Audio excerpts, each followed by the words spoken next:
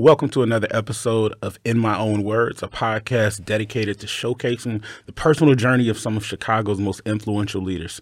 I'm your host, Cory Thames, and today I have a good friend of mine, Michael Scott Jr. Welcome to the show. Thanks, Cory. Thanks for having me, sir. Now, this brother holds a lot of titles for me. Brother, confidant, mentor, and has honestly become one of my best friends. And so I'm really excited about having you on the show today.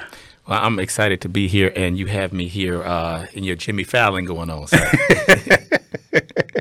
So you are a West Side guy, as I see by your hoodie. West Side. What has the West Side meant to you, and how has it shaped you into who you are? Well, I mean, I look at it, some people say the best of both worlds. I think of it as the best of worst worlds for a couple reasons. Growing up, all of my friends, South Side, North Side, only one from the West Side of Chicago. But there's one thing in particular that just kind of shaped, who I am and where I wanted to be. When I was, seventh grade, 12 years old, my dad, who was at the time working for the Mayor's Office of Special Events, was at home. And it was Taste of Chicago time, and he was never at home during Taste of Chicago. He was all out planning and doing what he needed to do. And I'd get off of the bus, and he happened to be there. And long story short, somebody had broken into our house, stolen all of the stuff that I would have for the summer: my bike, my basketballs, my skates. And when we were walking to the front, I'm almost in tears, and my dad said, "Don't worry about those things. Those are material items. We can always get them back." As we got to the front, two guys who were breaking in were running across the street. Somebody notified my father. He gave chase after them. And one of the guys, my father said, "If you got something, you better use it." And one of the guys had something, pulled the .22 out, shot 2 times, actually hit him in the stomach. Now, I tell that story because, not because of the story, but because of what happened afterwards. My father, I went up to him and I said, "Man, why do we stay on the west side of Chicago if we have people who are going to rob from us and commit bodily harm?" And he said to me two things that kind of shaped, why I served and why I stay on the West Side. The first was it's not where you live, it's how you live. And he raised my sister and I, both went away to school, came back and served our communities. And the other thing he told me was if you're not part of the solution, you're part of the problem. And if we were to leave our community, we would be just as bad as those people who robbed us, because we would be robbing our community from all the knowledge that we have and all of the things that we have to give to our community. And so I use that as a stepping stone to do, what I've done in my career. And that's kind of why I stay on the West Side. And I'm very proud of it, as you can see. Well, you have been a faithful servant on the West Side, and we'll get into that throughout the course of the interview. But I appreciate you coming. Before we get started, I want to do a lightning round of questions. Let's go. Okay. All right. So, Jay-Z or Nas? So if you're talking lyrically, we got to go Nas. But if you're talking about songs in general and who I like more, I would go with Jay-Z. Okay. Biggie or Tupac? Biggie all day. Okay. New Jack City or Menace to Society? Menace to Society. Good choice. I would have picked that too. Oh, no. Favorite show on TV right now?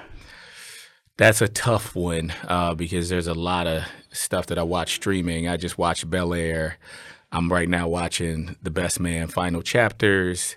It's really good. We got to talk about that. We got to talk about that. But what I think that my favorite show this year was Reasonable Doubt. I don't know if you saw that on Hulu. Mm-hmm. It's about a lawyer. Really good. I'm not gonna tell people to go out and see it. It just reminded me a lot of my wife and and kind of how things roll. Who's a leader that you look up to and why? So the easy answer would be Michael Scott Sr.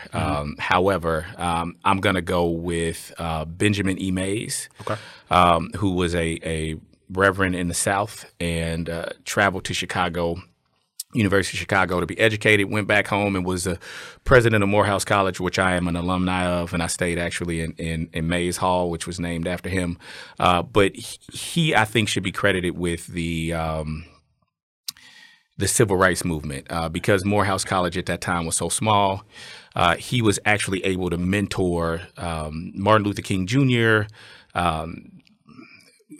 Bernard Maynard, who was the first mayor of Atlanta, and the likes of folks like that. He was able to mentor them and teach them the nonviolent way of civil leadership and civil rights. And I credit him with the start and being the father of the civil rights movement. So I really look up to him. Okay. What's the best piece of advice somebody ever gave you? Best piece of advice is to not chase money, but chase your passion, right? And if you find your passion, you never really have to work. Last question. What's a mantra that you live by? A rising boat lifts all tides, meaning that, if you do right by everybody in the community or in the city or in the country, then that rising tide helps everybody. Okay. All right, I appreciate you doing the lightning round. Yeah, let's go. You had some good questions, some good answers. So before we go into it, I like to start with thinking about a person's upbringing, right? Your upbringing ultimately shaped you into who you are. Your dad, who you mentioned a little while ago, was a giant in the city, right? He was an advisor to Mayor Daley, president of the Chicago Board of Education. Two times. Talk to me about your dad, his legacy, and how he helped to shape you into who you are and ultimately jump-started your career in public service. Man, that is a really good question. And when I think about it, I have to answer it in two parts. It is amazing the work that I think that he did and the way that he poured the love of service into myself and to my sister. As you know, I served as alderman of the 24th Ward. My sister currently serves as alderman of the 24th Ward. And I don't think that either of us would have been able to do that without his influence. He told us all the time that service is the only thing more noble than service or serving your community is to be a man or woman of the cloth. And so that's how he raised us. That's every day to go out and serve, go and shovel your neighbor's snow, go and cut your neighbor's grass. And so that's just kind of how we grew up. And I try as much as possible to impart that into my children as well so that they will be able to have the opportunity to serve as I have. The second part of that answer is it was kind of tough, right? When you have somebody who is a giant in the city of Chicago and everybody knows their name and everybody knows their face, and you have the same name and ultimately have the same face.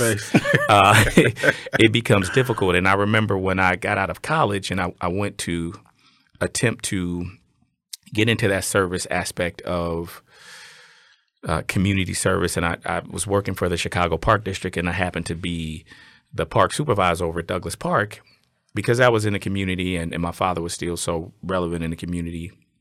People would come there every day and say, you didn't get this job, your daddy gave you this job, and you shouldn't have this job, and this is nepotism, and and my thought to that is ultimately, even if somebody gives somebody open a door for them, you still have to walk through it, right? And so it was challenging for me. I had to oftentimes want to disassociate myself with my father and the name. But as I continued to work and to kind of make my own way, it became a little bit easier. And ultimately, it is actually a blessing, to be able to walk in somebody's shoes that are so large. Now, sometimes you trip in those shoes because they are large shoes to fill. But if you're able to walk that path, ultimately it becomes something that is, in my opinion, amazing and has benefited myself, my sister, my family in such a huge way. And I am so glad to be called Michael Scott Jr. and to follow in his footsteps.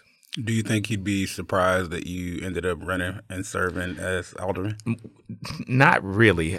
Before he passed in 2009. Before he passed, I was contemplating running. And he never wanted me to run. He ultimately said, hey, don't go my route. Go and make some money. once you make some money, then come back and serve. But I think he knew that I wanted to be like him. I wanted to follow in his footsteps. I wanted to serve. And so he never discouraged me. He just encouraged me to make money before I came and served. And I wish I had followed that. I wish I had followed his advice. Okay. So you grew up on the West Side during the height of the gang pandemic, the drug pandemic. And I think what we see now is so many young black boys have trouble navigating their environments, right? And ultimately end up, whether it be injustice involved or using. How were you able to navigate your environment? It is not because of me, right? Not because of me at all.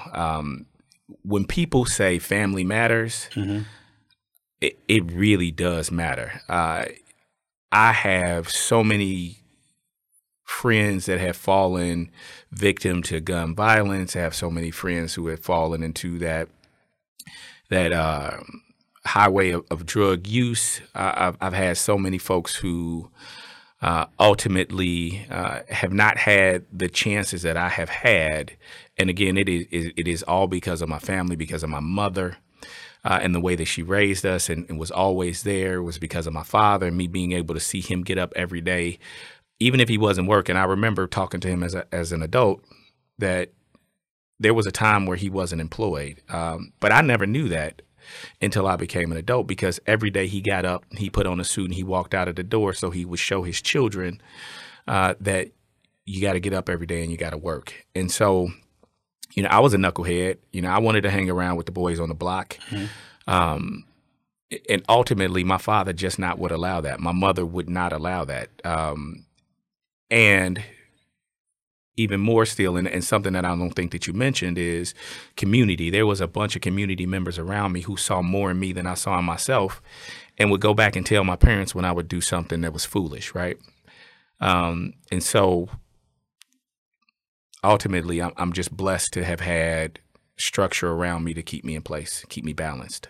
Gotcha. Okay. So you went to Whitney Young, class of 94. That's right. And you went on to Morehouse and you majored in political science and government? That is correct. Okay. What prompted your decision to go to Morehouse? First question. Second question is, you majored in political science and government and ended up serving as an elected official. Did you know then that you wanted to run for office? So, yes and no, right? I got a couple stories that I'll tell you along this trail, if you will allow. The first is when I got down to Morehouse College, I played football in high school. And so I had a couple of offers to go to, I had like FAM, North Dakota State, but who going to go to North Dakota? Black boy in North Dakota. So my father told me, hey, listen, if you're that good, you can go anywhere and you can walk on. So when I got down, I had chosen, it was Clark or Morehouse, and they're right next to each other, and we view both campuses, and my heart was set on going to Clark, man. Morehouse is all male. If you didn't know, if your listeners or watchers don't know, it's all male. I didn't want to be around a whole bunch of dudes, and so I wanted to go to Clark, and we got into the room, and my father would say, "Okay, so which one are you gonna?" Because we hadn't unpacked anything. He just let me see both of them. He said, "Which one are you gonna go to?" And I said, "Clark." And he said, "No, you're not." He said, "You're gonna go to Morehouse." And I'm glad he did that. I learned so much at Morehouse, and we can talk about that at a later date. The second part about that story is the fact that at the end of the day, you can go anywhere you want. You can go anywhere, but you still got to work hard. And like I said earlier, people can open up doors for you, but you got to walk through them. And so if I went to Clark, I would have had to work hard to be where I wanted to be. But when I talk about being alderman, I flirted with the idea when I was young. My mother, just like my father, served in city government for a long, long time, and she was the ward superintendent during Michael Chandler's time in office in the 24th Ward. And I remember having a conversation with him one day, and he ultimately said, hey, what is it that you want to do when you grow up? And I said, what does an alderman do? And he was like, well, we get to serve the people, and we help our constituents get opportunities and legislate and blah, blah, blah, and this and the other. And I said, well, I want your job. And that, and that's the first time you manifested it. Unfortunately, I did. So that was my first thought about it. But I wanted to be a lawyer, Corey. Yeah. But when I was down in Atlanta at Morehouse, I got the opportunity to intern at a law firm, and I just didn't enjoy the scavenger or money grab that the lawyers have to do to be now you can do all kind of other, and I didn't really think about that at the time. You can be all kind of lawyers. My wife is a lawyer, and she does contract law. She doesn't have to do any of those things. But my experience at that law firm was not one that warranted me to continue to do that. And so when I got home, service was on the menu. Okay. So many don't know that. I mean, a lot of folks know you as Alderman Michael Scott, but many don't know that after you graduated college, you spent 15 years working in government before you even ran for office, and mostly at the Park District. I know you did a stint at CPS too. Yes, I did. So if you put all of my years of service together, including aldermanic, I'm somewhere around 26, 27 years of service. I served interned at CTA. I worked for the Park District twice. I worked for the Public Building Commission for a couple years. Mm-hmm. I worked over at CPS in sports administration for several years. And so I've been jumping in and out of city government for the last 30 plus years. Mm-hmm. And I'm close to 50 now. So yeah, I know. Keep it up. But I know when you finished at the Park District, you were area manager. I was. And talk to me about some of your biggest accomplishments. So, as an area manager, you middle management, so it's really tough to pull and get things done. But one of the things that I'm really proud of over at the Park District and what I did, in addition to increasing enrollment at parks on the west side like Douglas and Columbus and La Follette and every park on the west side was pretty much mine, Home and Square. Increasing enrollment and programs. One of the things that I created while I was there was the West Side Music Festival, which was a free outdoor concert that ran for about 8 or 9 years prior to COVID, and served, I would say, close to 150,000 people with free entertainment, and it was one of the passions that I had while I was there, and something that I remember vividly and very fondly, starting at the Park District. Okay. Now let's fast forward to 2015. Well, really 2014, if we're being technical, and you're thinking about running for alderman. And I'm sure asking yourself all the questions, right? Can I do this? Who'll support me? Where's my money coming from? All of the important questions that anybody would ask themselves. Yes, sir. That's going to run for office. Walk me through your thought process, and ultimately what made you decide to throw your name in the hat. Let me ask that question one more time. Okay. So let's fast forward to 2015. Really 2014, right? And you are deciding whether or not you're going to run for alderman. And you're asking yourself all of these questions, right? Who'll support me? Should I do this? Where's my money going to come from? Walk me through your thought process to actually step out there and throw your name in the hat, and what prompted you to want to do it anyway? So, a lot of my references are going to be to my father, right? Because ultimately, I'm Michael Scott Jr., and a lot of my thought process comes from him. And what he told me before he passed, and when I was thinking about running, prior to that is, all of the things that you talked about money and getting those things. But he told me that, one, you don't make the decision to run, right? People should ask you to run. People should ask you to serve. Mm-hmm. And if people aren't asking you to serve, then it's not your time. And so people were asking me to put my hat into the arena. The other thing that he kind of told me and taught me was,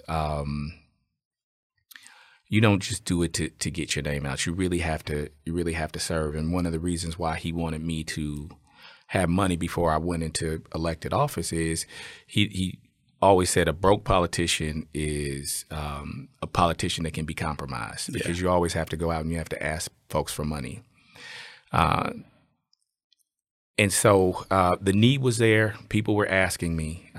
And at that time, the incumbent, God rest his soul, Michael Chandler, was wavering on whether or not he was going to run. And when he decided that he wasn't, then I just kind of said, hey, I think this is the right time. It's an open seat. It is, I thought I had the name recognition to raise the dollars to do so. And I thought it was a perfect storm.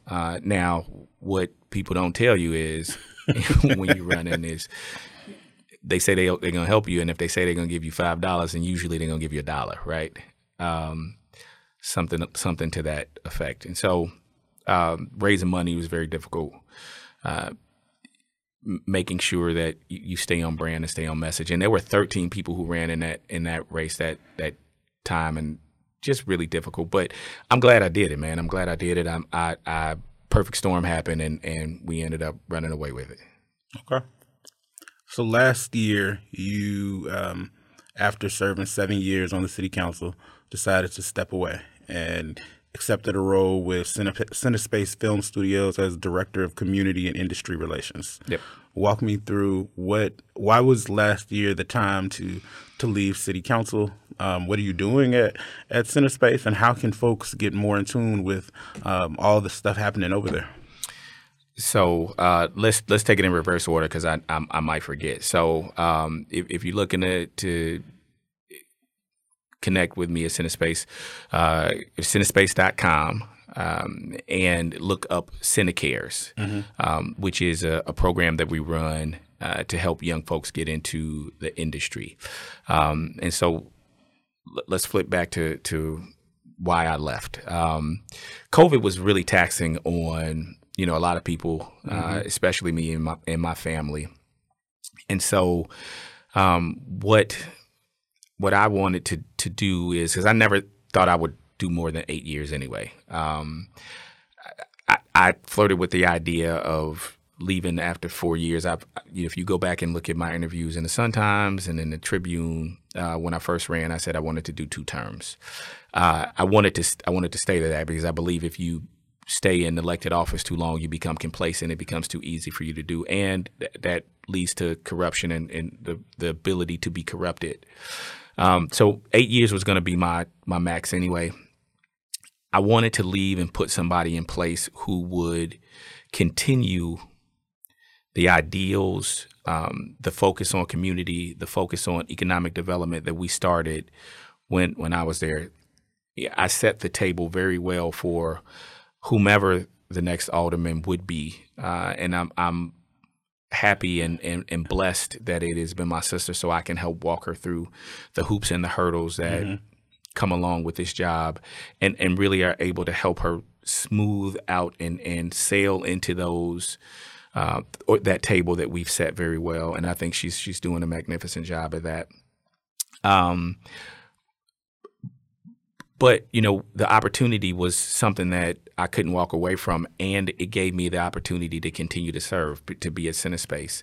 And so when you talk about Director of Community Engagement and Industry Relations, it's just a fancy title for external affairs and government affairs. And so over there, I'm able to liaise with the unions that are all in the show business industry, be able to liaise with the folks on city and state government to make sure that things that we need at the studio get done. But the thing that I'm most hands-on with and I'm most proud of at the studio is the Cinecares program, and that's where we take young people and we put them in below-the-line jobs. So, and a below-the-line job is, so we're above the line, right? So we're the actors, we're in front of the camera right now, we're talking, we're above the line.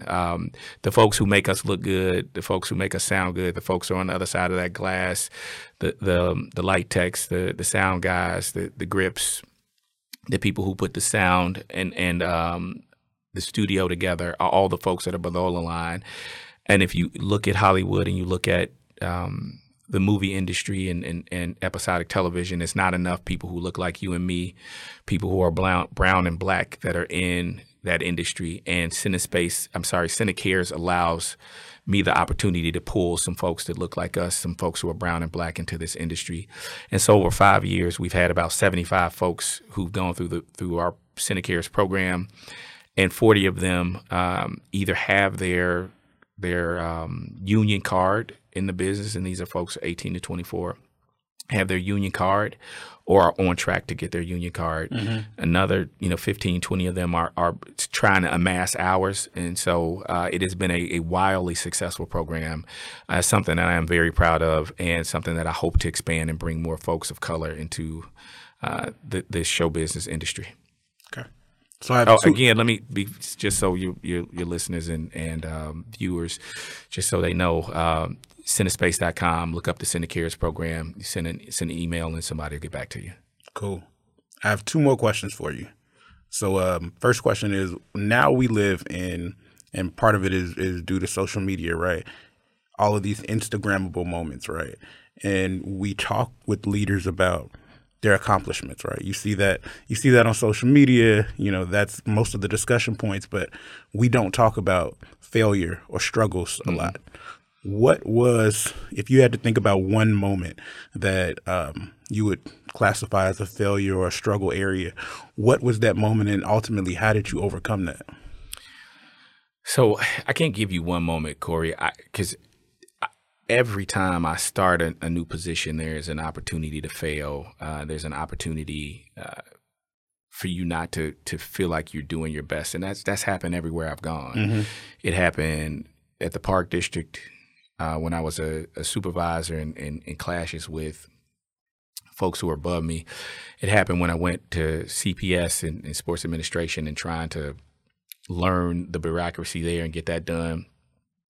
It happened as an alderman, trying to get development and hoping that development comes as fast as folks want it to happen, and it just doesn't come. And so with me, without those failures and without understanding the trials and tribulations associated with it, then you never know your successes, mm-hmm. and you never know that the small things that you do, how successful they are. And so, I fail pretty much every day. I fail in all kind of aspects, not just work, at home, with family, with kids, with my wife. But those failures ultimately, it's like one step back, 2 steps forward. It shows me the roadmap of where I need to be successful. Okay. Last question is, the show is called In My Own Words, and it was a lot of intentionality around that because we're showcasing the journeys and the stories of some of our most influential leaders. Who is Michael Scott Jr. in your own words? So in my own words, I am a son, I am a father, I am a husband, I'm a friend, and most importantly, a man of God and faith. And so if you had to say Michael Scott, I hope that people would remember me by those words. Michael Scott, thank you for being one of my first guests for In My Own Words. It's been an honor to sit and talk to you, brother. I appreciate it, sir.